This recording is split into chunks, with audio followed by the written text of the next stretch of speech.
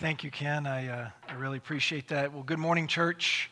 If you guys would go ahead and turn your Bibles to James chapter 1. We're going to be in James chapter 1 today talking about faithful obedience.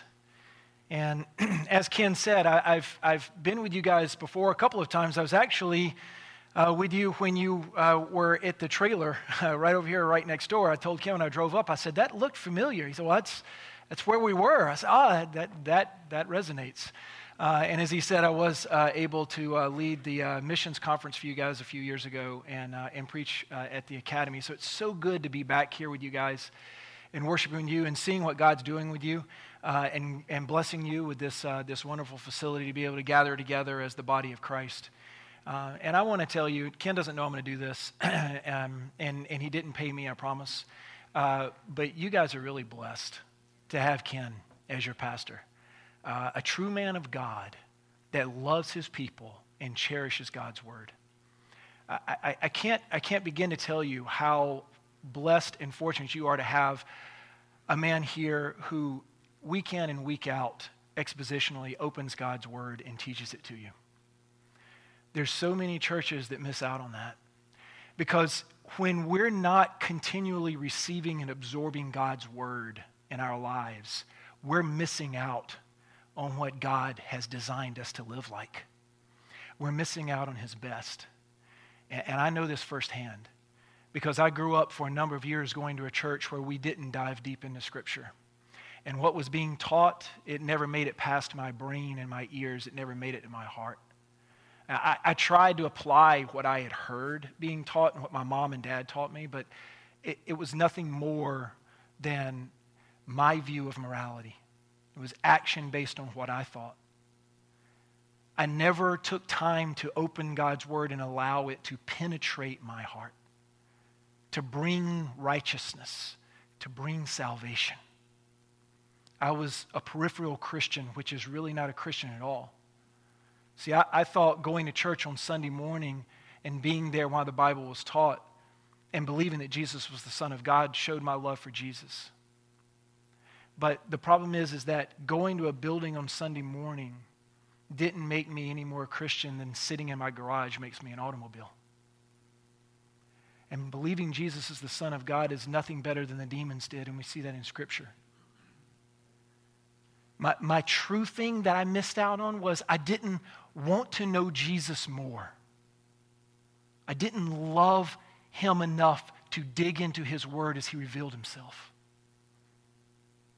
After all, when we say we love something or someone, don't we want to spend time knowing that person or knowing that thing more? Spouses, husbands, if you say you love your wives and you never spend time with them, getting to know what's going on in their lives, being a part of their lives, what does that really say? And if we say we love some game or some activity and we never play it, and we never do it, we never practice it, we never watch it, what does that say? See, to love Jesus is to love him enough to want to know him more, to spend time understanding how he has revealed himself, and he's revealed himself right here to us. And Jesus says this in Scripture many times. To love him is to obey his commandments. He says in John 14, if you love me, you will keep my commandments. He continues on and he says, if anyone loves me, he will keep my word, and my Father will love him, and we will come to him, and we will make our home with him. And very directly in John 15:10, he says, if you keep my commandments, you will abide in my love. Jesus says to love him is to love the word. To love him is to obey his commandments. But the most direct and confrontational address to this comes from the Apostle John. In 1 John 2:4, John says, whoever says, I know him, speaking of Jesus, but does not keep his commandments is a liar, and the truth is not in him. Church, there is no alternative. To love Jesus is to obey his word. Jesus is calling us to a life of faithful obedience. And that's what we're going to talk about today. And we're going to be starting in James chapter 1. We're going to be starting in verse 19. But before we dive into the passage, I want to set the context because I think the context is really important for us here. James was the oldest half-brother of Jesus. And he wrote this letter to persecuted Christians that had been scattered because of their persecution. He was writing this letter to them to help them understand what it meant to truly live by faith, based on obedience to God's word. And James wrote this letter based a lot on the teachings that he had heard from Jesus himself. In fact, he really directly correlates a lot to the Sermon on the Mount as you read this whole letter. What James is doing is James is telling these persecuted brothers and sisters, this that you're going through, it's nothing compared to the faith that you have and the hope that you have. And he continued to reinforce that with them. And that's why he started in James right here in chapter 1. He starts with talking about the trials that they were going through, because he knew this was prevalent. This was serious. The trials are circumstances around them that was pressing in on them and causing them severe suffering. And he was telling them, consider those trials joy, because they're drawing you closer to the Father. Because you're dependent on the Father as you go through them. And when you come through those, you come through purified, leaning on God, depending on God, being conformed more into the image of Christ. And then he goes into temptations. And he's encouraging them there. Don't fall victim to the temptation of questioning your faith in God. Those temptations are not being brought by God. Those temptations are a result of your own sinful desires. Don't listen to those. So what James is doing is he's going from the outside and the circumstances to the internal, which is the temptations, and he's bringing the believers to the core of true faith, the core of the Christian life. He's bringing them to the Word of God. And that's exactly what we're talking about today. He's working from the outside in to get to the foundation. And that's where in verse 18 he says that God, through his word of truth, brought salvation. Be encouraged. He brought salvation through the word of truth. And that brings us right to the passage that we're going to look at today. If you have your Bibles, read along with me in James chapter 1, starting in verse 19. Know this, my beloved brothers, that every person be quick to hear, slow to speak, and slow to anger. For the anger of man does not produce the righteousness of God.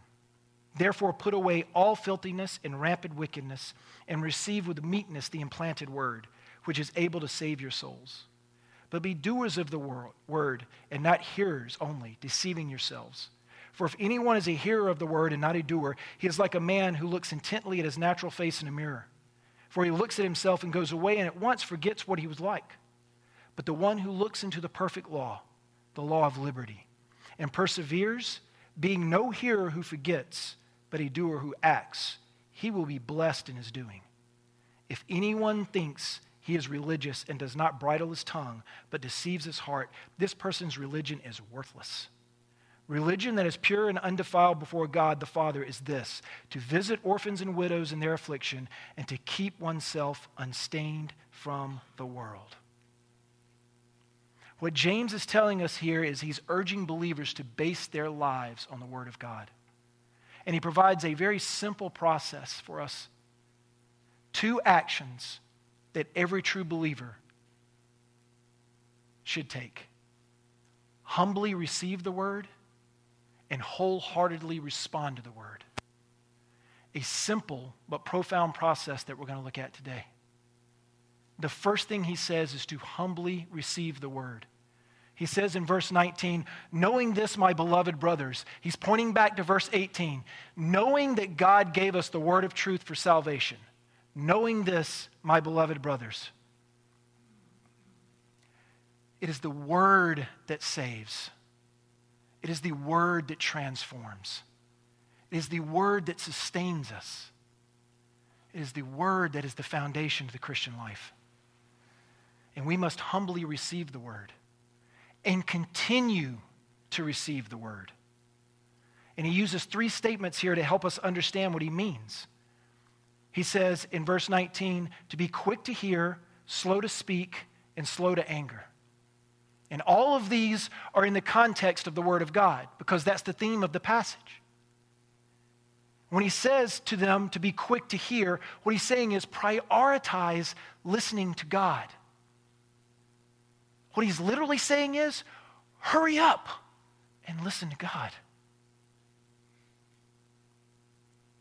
Listen to God's Word. Whether you're listening to it as you read it, or you're listening to it being read, or you're listening to it being taught. Listen to God's Word and listen carefully. And he moves on to the second thing and he says, be slow to speak. What he's saying here is that as we're listening to God's Word, we are never to interrupt God. What he means by this is it's active listening versus framing your argument. And you know what I'm talking about. I'm quite sure I'm not the only one that's been in a conversation with someone before.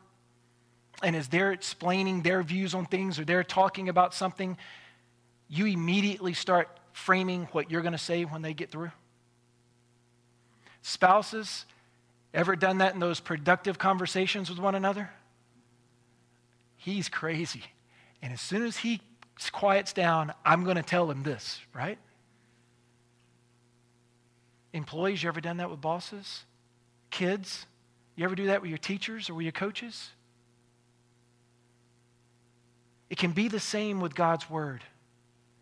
We can sometimes approach God's Word looking to justify ourselves, to validate our view on things.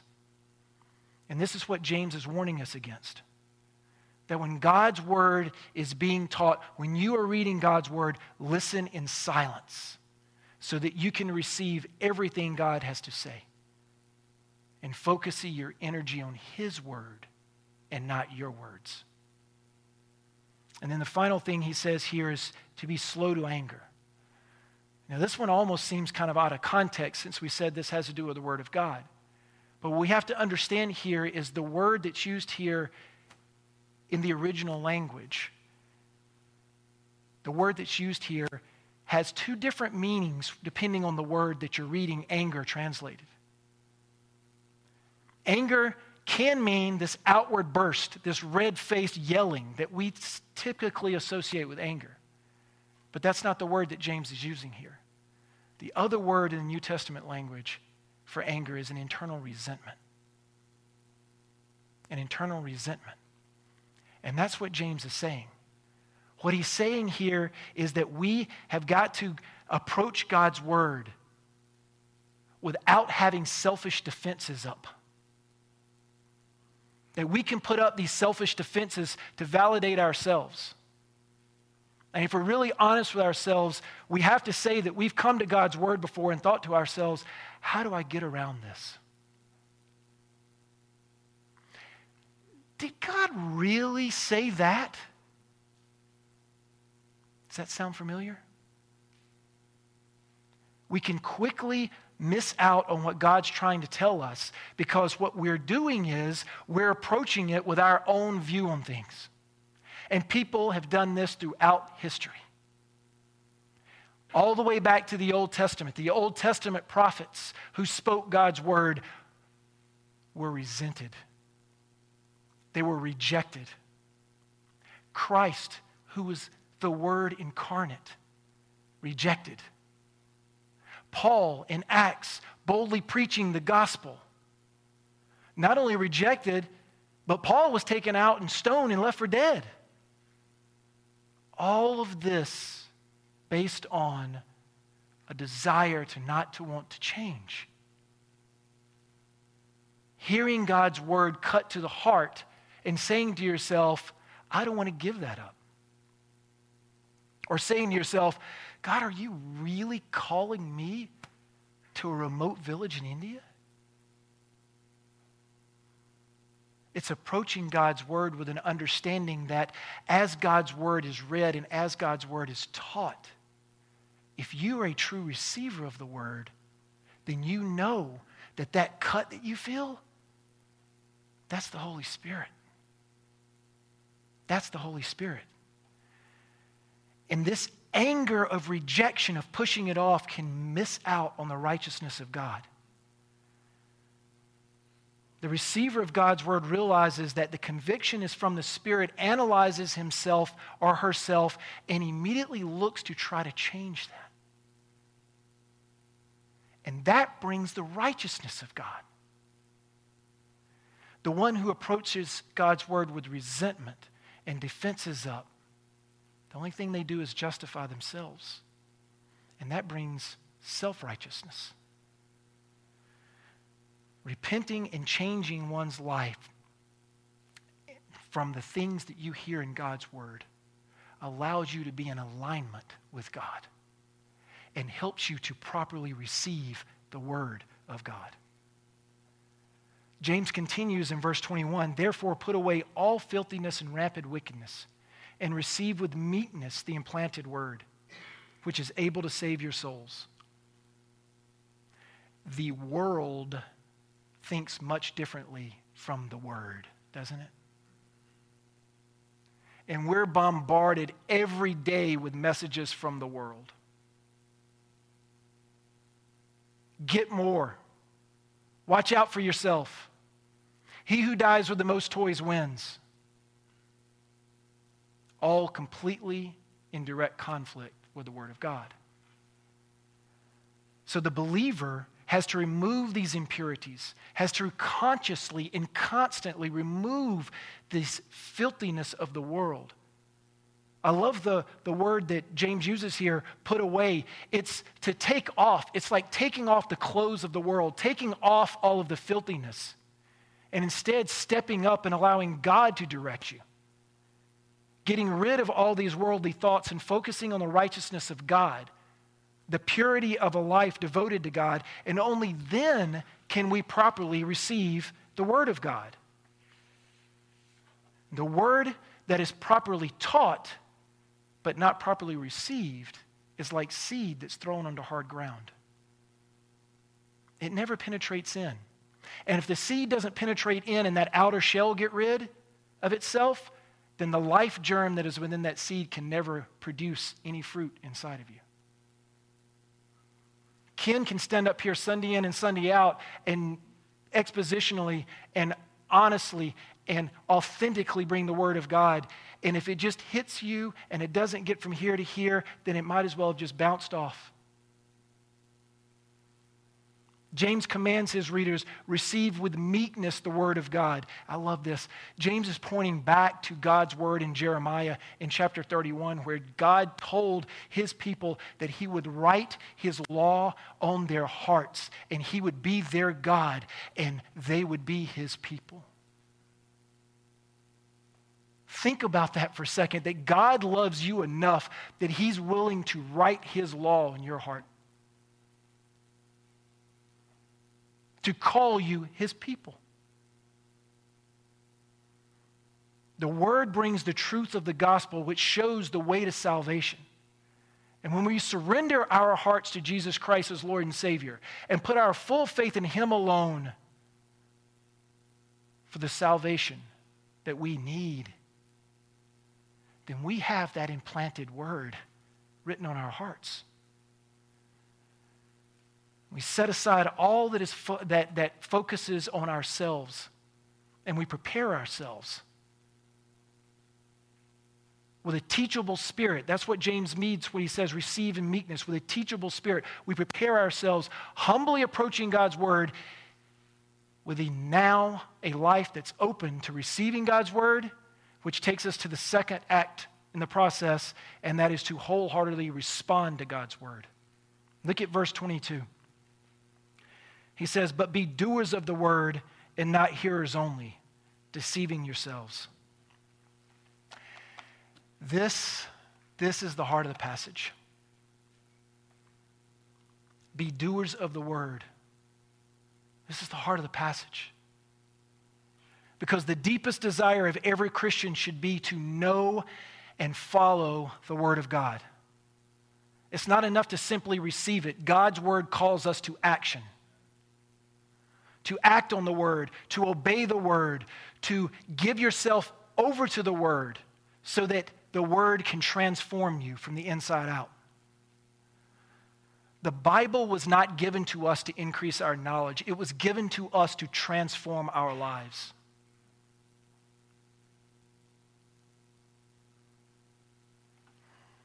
As James says, we're called to be doers of the Word.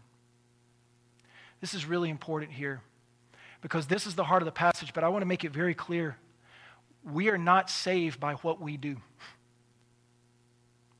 We're saved by truly receiving the Word, by allowing the Holy Spirit to come in us as the Word is implanted in our hearts, by putting our full trust and faith in Jesus Christ. But when that happens, the natural reaction is to respond to the Word. It's calling us to rid ourselves of all of us, to put aside everything that has to do with our selfish desires, our own thoughts, our own wants, and align those more with the Word. Peter tells us in 1 Peter chapter 2 that new believers desire the pure milk of the Word. I love that analogy because he's making that analogy like it's a baby. Because everybody can understand the physical understanding of a baby. A baby doesn't have to be coerced to want milk. How many times did your baby actually, you have to say, do you want, you put the bottle in and screaming for milk, right? Wanted milk, couldn't wait to have milk. It's the same way with us.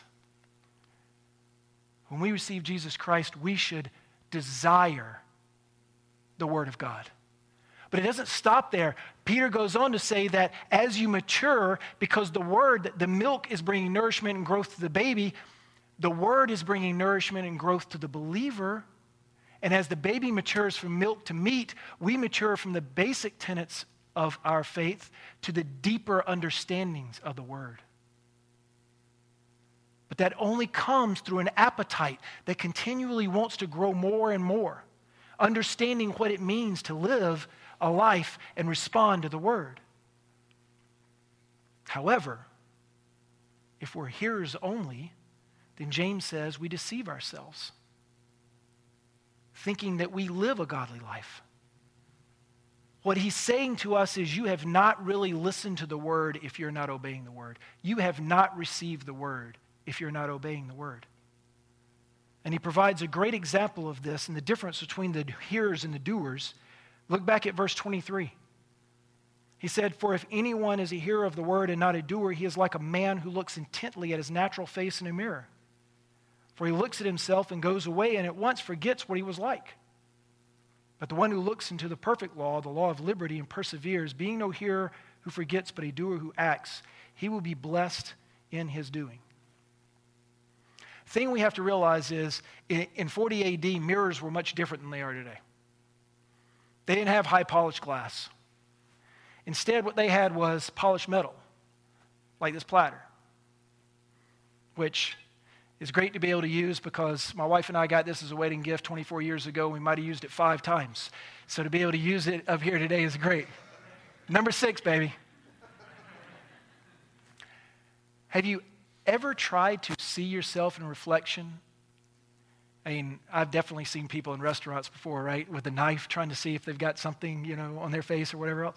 But if you look, you have to look intently, and you got to get the light just right. And even when you do, there's still imperfections. There's imperfections in the metal, which means the details are missed. Essentially, you're not looking at reality.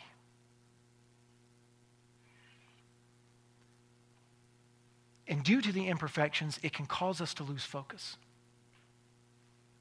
I mean, personally, I have a big mirror in my bathroom, and in the mornings, I can be getting ready, and if I get a call from work, and I walk over into the closet because nobody wants to hear the echo of the bathroom, and I take the call, and I realize I've got to do something, I completely forget where I was in getting ready.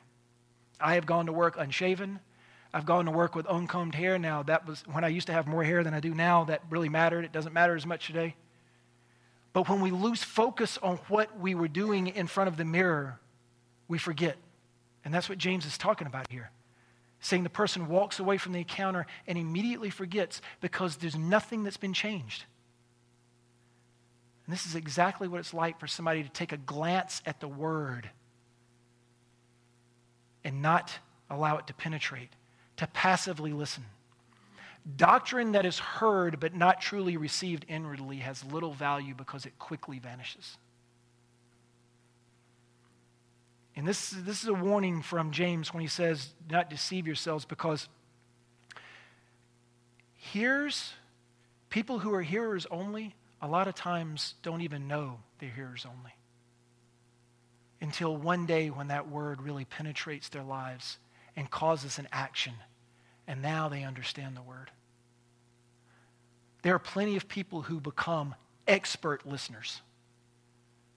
They can regurgitate the things in the Word of God all day long, but they've never committed their lives to allowing the Word to transform them. They don't apply the tenets. And in contrast to these people, James says in verse 25, but the one who looks into the perfect law. I love the word looks into here. It's a word that means intense investigation. It reminds me of my son Max, who's interning at our church, so he's not here with us today. He's there, but when he was 2 or 3 years old, we'd be in the backyard playing, and a bug or a worm or something would crawl by, and he would get down and get within inches of it, touching it, looking at it, examining it from all sides. That's the word that James is saying here.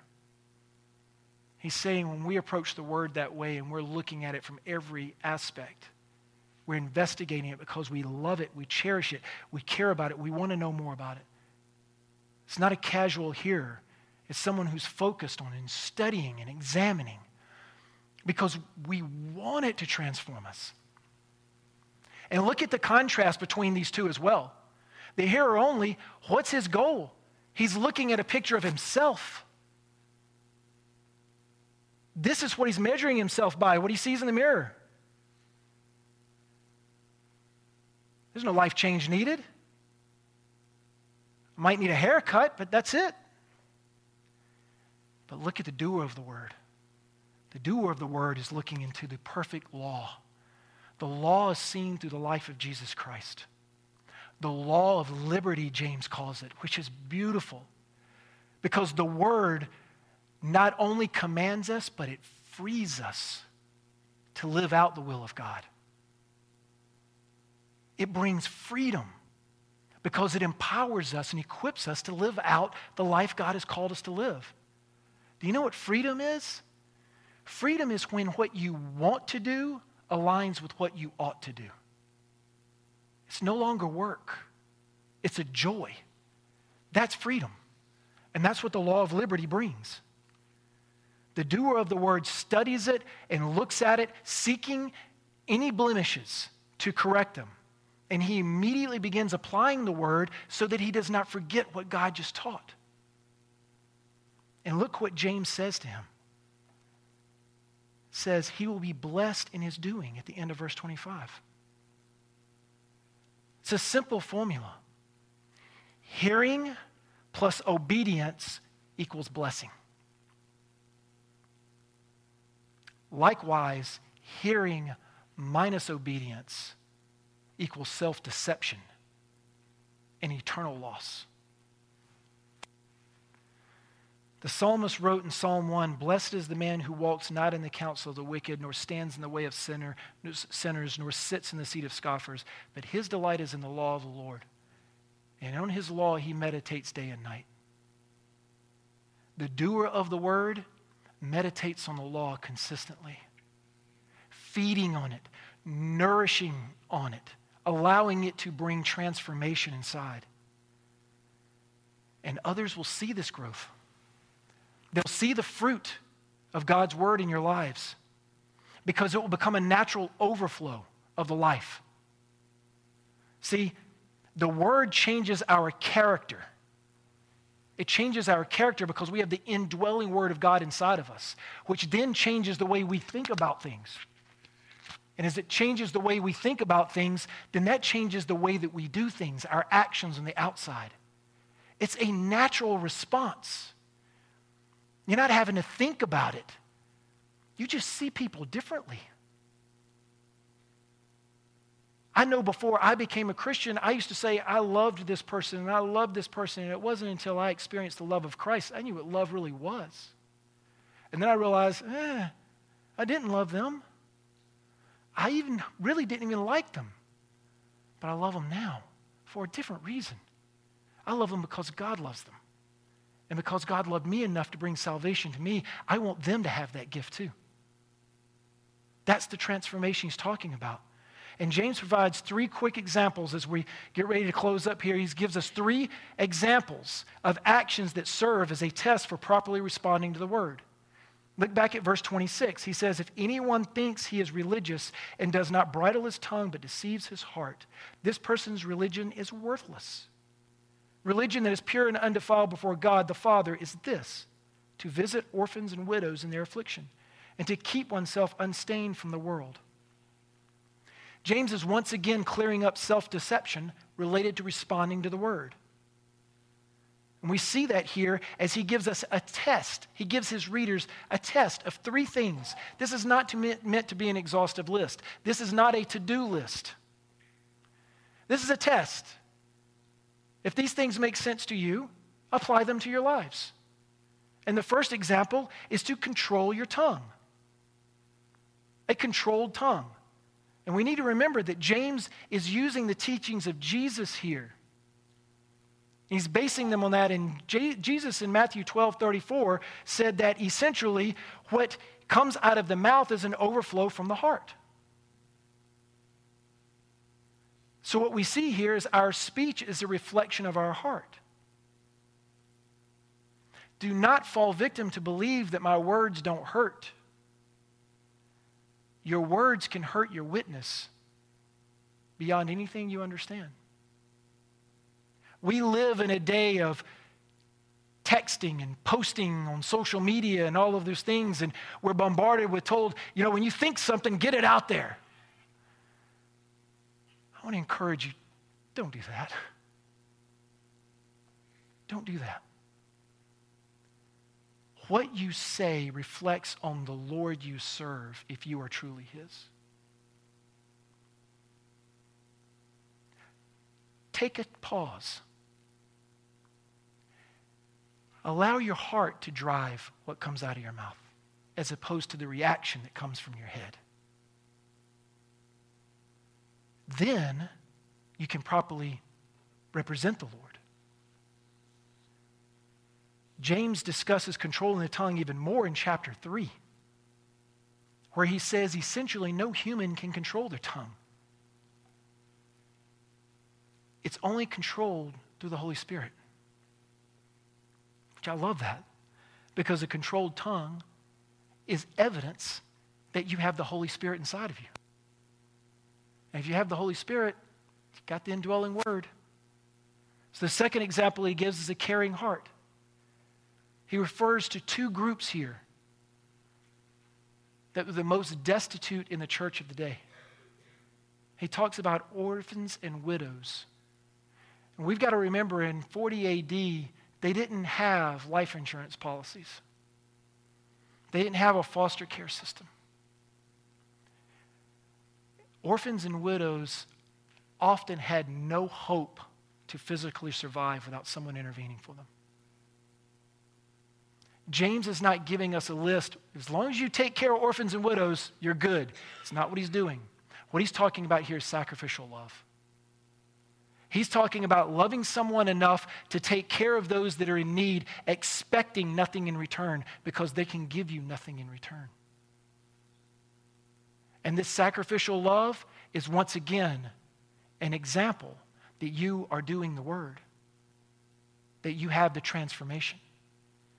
And the final example is a clean life. A clean life. where he says to keep oneself unstained from the world. This is a constant keeping one unstained, because we are constantly being bombarded with the stains of the world. Keep yourself unstained from the world. To use the old adage, be in the world, but we're not of the world. We see that in Jesus' prayer in John 17. One pastor said, the boat needs to be in the water, but the water doesn't need to be in the boat. I like that one.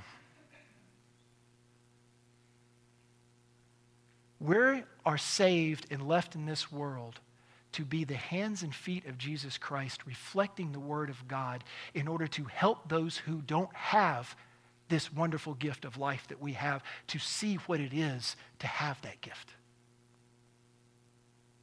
We're left here to share the gospel. We're left here to live out the gospel. We're left here to reflect Christ. Christ died for us on the cross. We are to live for him in this world. And that's what James is talking about. Reflecting the Word of God in our lives proves that we've received the indwelling Word and that we are responding to the Word in us. You know, I heard a quote once that said, I heard and I forgot. I saw and I remembered. I did it and I understood. And Ken, I don't know about you, but as a preacher, that doesn't really resonate well with me, because all they're doing is hearing our sermons, right? But if you take nothing else away from this, understand this, that when we truly receive the Word of God, we are called to respond to the Word of God. And when we respond to the Word of God, we reflect Christ for other people to see. And we are transformed, conformed into the image of Christ. We receive great blessing. Others will see that in us. And as our transformation happens and we respond to the Word by doing the Word, then we will understand the Word even more. I did it and I understood. One of the greatest things for me leading mission trips and taking people into faraway places that they are completely uncomfortable is watching them strip off all that they usually base their comfort on and watching God use them in a mighty way. And they discover for the first time what it really means to truly depend on God. I've been there. I have taught many lessons on trusting in God, and it's not until you're standing in a maximum security prison in Maracaibo, Venezuela, where there are no guards, there's nothing else, there's just prisoners walking around with machetes and everything else, true story, that you realize, I'm all on you, God, this is you. And that's what we do when we respond to the Word. We experience the fullness of what it means to be dependent on Christ. So it's time for us to do a little self-examination. We hear the Word. We know where to receive the Word. We know that we respond to the Word. But the first question is, have you really received the Word of God? Have you truly received the Word? Don't make the mistake I made. Don't think because you've come here and you're sitting in this building that you've just received the Word.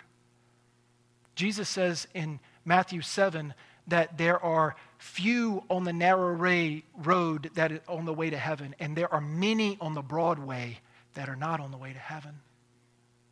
Both of these groups think they're on the way to heaven. The difference is the narrow road is full of doers of the Word. The wide and easy road is full of hearers only. And if you don't know which road you're on, if you've never come to the point that you've truly given your life to Jesus Christ as Lord and Savior, repented of your sins and turned from them and given your life to Him as Lord, and experienced the fullness of what that is to receive that indwelling Word of God, then I'll be around after the service. I know Pastor Ken will be here. Bob will be here. We'd love to talk to you about that.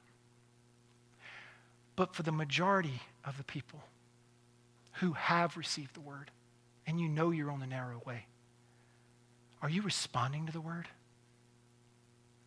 Are you continually looking to the word to drive how you live your life? Are you allowing the Holy Spirit in you, who gave you the word, to be the one to guide you? James tells us, receive the word, respond to the word. It's a simple process, and it's one that brings great blessing by living for Christ every day. Let's pray. Dear Heavenly Father, Lord, we thank you so much for the gift of the word. We thank you that we can freely come to you, Lord, and allow you to guide our every step. Allow you to show us the life that you purpose us to live. You created us in your image for your glory. And through our own sin, we fell away, Lord, but by your grace, you gave us a way back. And Lord, if we have truly received the word, may we walk out of here, Lord, responding to the word in every aspect of our lives, surrendering ourselves to you as our Lord, following you in your example, modeling for others to see the commandments that you have given us, Lord, not to be rules, but to help us fit into the mold that you have prepared us for, that we can live the life that you designed us to live. Lord, may we take your word, may it bring nourishment, and may it continually transform us. In Jesus' name, amen.